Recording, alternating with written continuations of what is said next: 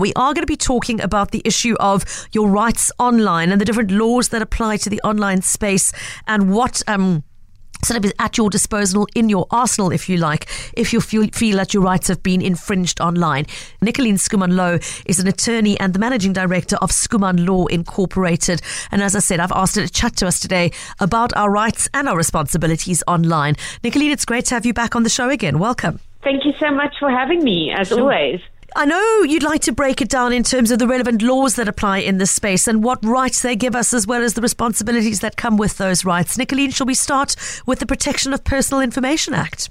I think there's no better place to start, actually. Thank you, Pippa. The Protection of Personal Information Act, or POPI as we refer to it in the fraternity, is really about, I think, ensuring that we know what personal information means in the legal context.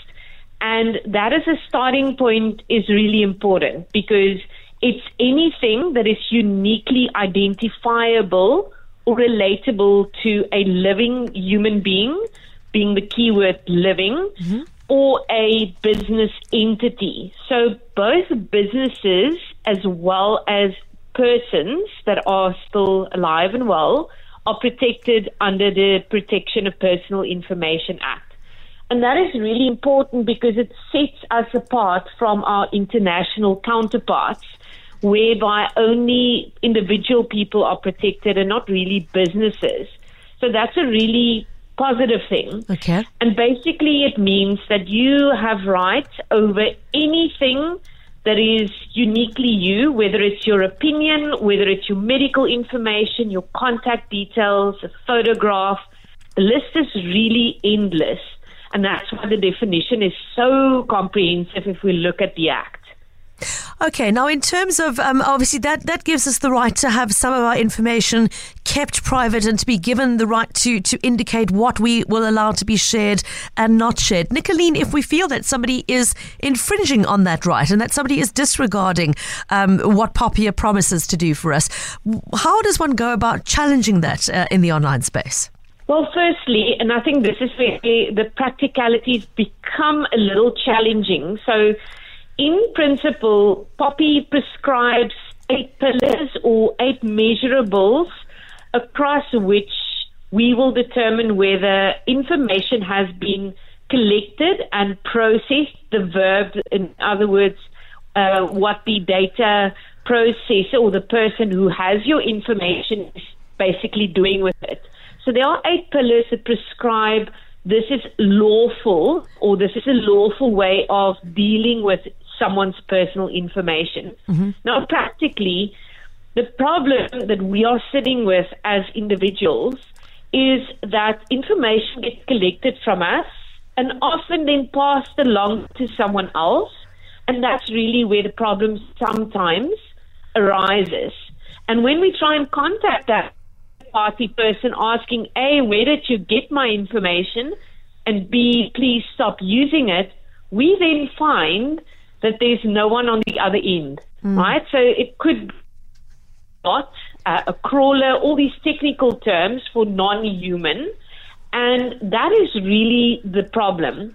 So technically, we should be able to contact the person who we feel is infringing on our rights, and from that point onwards, we are able to say, please delete it, please modify or update from a POPI point of view. If they don't do that, we can then report them to the information regulator. But in most instances, that point of call is actually practically not possible. Sure. Complicated, but yeah, as you say, if it's an automated system that has scraped your information from somewhere you entered it, very, very hard to know who or how to report. Okay, Nicolene, thanks for clarifying that. If I can move on with one eye on the clock, I think the next thing I want to ask you to talk about a little bit more is social media, given that this is a space that so many of our listeners play in daily, that I engage with them in daily as part of this show. Obviously, wonderful opportunities for connecting with people, for voicing your opinion and sharing your thoughts on social platforms. But that isn't a free-for-all. It's not meant to be a free-for-all. With rights come responsibilities. What would you like our listeners to know about their rights when engaging on social media platforms? I think first and foremost, we need to have a rule of thumb that what we wouldn't share or say physically in the real world out loud when we are seeing each other face to face, we shouldn't be sharing or saying online. Often we think online gives us a shield to expressing ourselves potentially in ways that we wouldn't do in a normal social environment. And that is often the very fine line that gets overstepped and gets people into trouble. So I think a first point is what we won't say in physical presence in someone's face or in a social group physically, we shouldn't be saying online. And for the most part, that will keep us on the right side of things. Secondly is also to maybe look at those privacy policies of these platforms we are using and looking at the settings on our devices and seeing what we are saying yes to for purposes of collection from us, and to be more vigilant. If you don't want your mobile device to have full access to your photos, which, if there's a breach on one of these platforms that we are making use of, which could then throw through information we wouldn't want to be all over the World Wide Web, then we should be vigilant to know what is this collecting, what am I voluntarily sharing. And this is often a very technical, factual question. But I think we should be more mindful of what we are putting out there. What is this going to look like 10 years from now?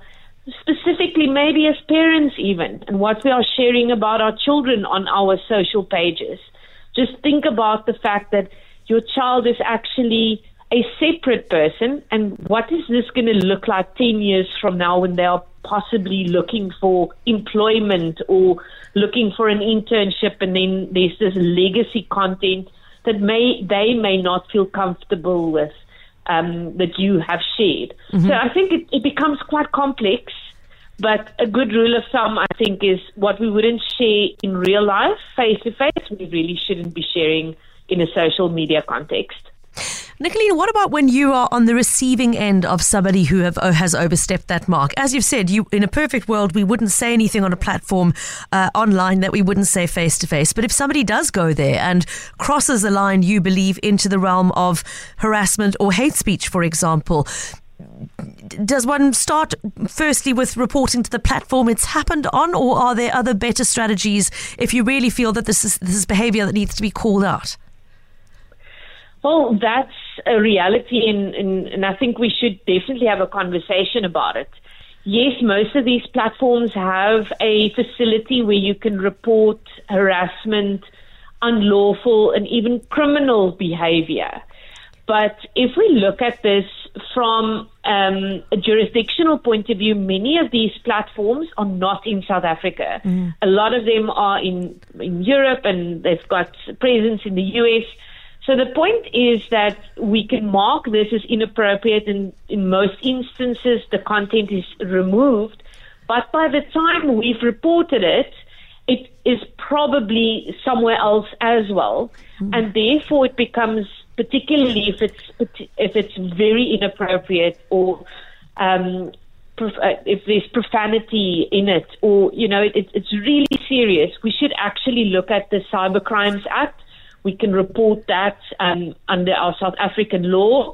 And then, of course, if we know who is perpetrating not only the creation but the sharing of the content, the Cybercrimes Act is really great in that it's given us the ability not only to pursue the creator of the content, but also every single person that likes, shares, comments it, that makes it spread like a wildfire. And then, of course, we've got our restraining orders, in inverted commas, the protection order, that if we are able to identify the persons related to the screen names that may be participating here, we could also use that mechanism in order to prevent further posts or further sharing or further spreading of the content. So there are options. And it's important that when it happens the first time, to get yourself proper legal advice and to deal with it swiftly. These things tend to get out of control on a much greater level than any other form of harassment. Yeah. Nicolene, I want to go back to what you just said about the Cybercrimes Act, that it is not only the creator of inappropriate content that can be got after by the law, it's every single person who has liked or shared it. And I want to revisit that thought and just go a little bit deeper there, because that is the one thing I think where people feel or sort of don't digest that they are complicit in the chain of sharing. You know, if it comes through on your neighborhood WhatsApp group, for example, and you give it a thumbs up, that is regarded as being part of the chain of publication, as they call it in legal terms. Won't you just tell us a little bit more? Because I think it's one thing people think, oh, well, there's no harm in just passing on this message or on liking the post that my friend shared, because I hear where she's coming from, but without thinking that it potentially makes them part of the firing line, as it were. Enactment of Cybercrimes Act, which is notably a step in the right direction from an international perspective as well. We were actually only sitting with a body of law or various laws that actually only looked at the creator of the content. And often that was really tough to prove. Look at the data and track it back, particularly if it was a viral post that has been spread all over multiple platforms. So it's a really important development now to say that not only the creator of the content, in actual fact, it's often very hard to prove who the creator of the content is, but actually every single person that spreads it, that shares it on a WhatsApp group, for example, is complicit within this. It's seen as a shared criminal act.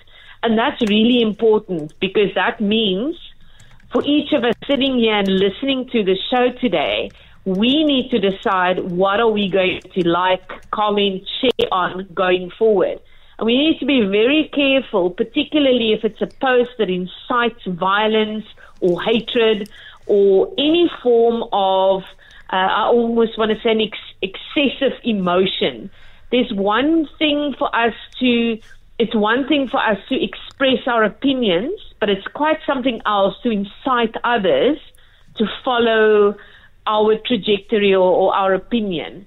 And that's almost there's a distinction between expressing my view and expressing my views in order to lobby my support for my opinion. And the minute it crosses the line where it incites people to be violent or to be abusive in any way or form, we have a serious problem.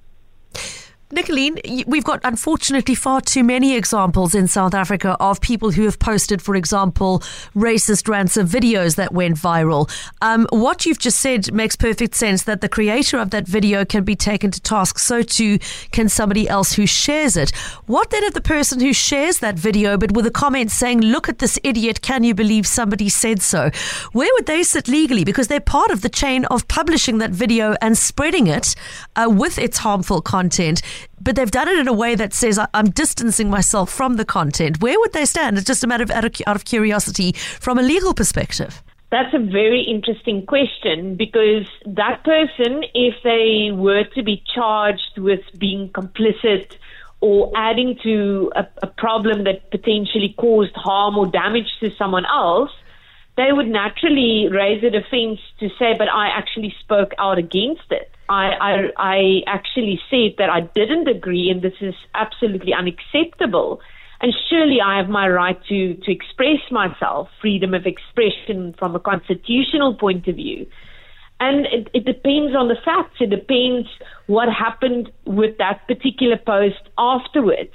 So I think this is going to be an interesting one for our courts. We've seen some of this litigation or this type of litigation abroad. We've seen how artificial intelligence, in other words, non-human tools, are used to spread this kind of thing to a whole new level of frequency. And it remains to be seen how our courts will handle someone who partakes in the sharing and the discussion, but actually sides with the unfairness. And, you know, it depends what happens thereafter. It's the causal link between action and equal and opposing reaction in science. So I think we need to watch this space closely, and we need to think before we like, share, and comment. I think that's the point. We haven't been thinking about what we've been doing, and that's what got us here in the first place as a human race, as a society. Nicolene, thank you for the reminder to think before you like, share or create content. Nicolene Schoeman Louw speaking to us, their Managing Director of Schoeman Louw Incorporated.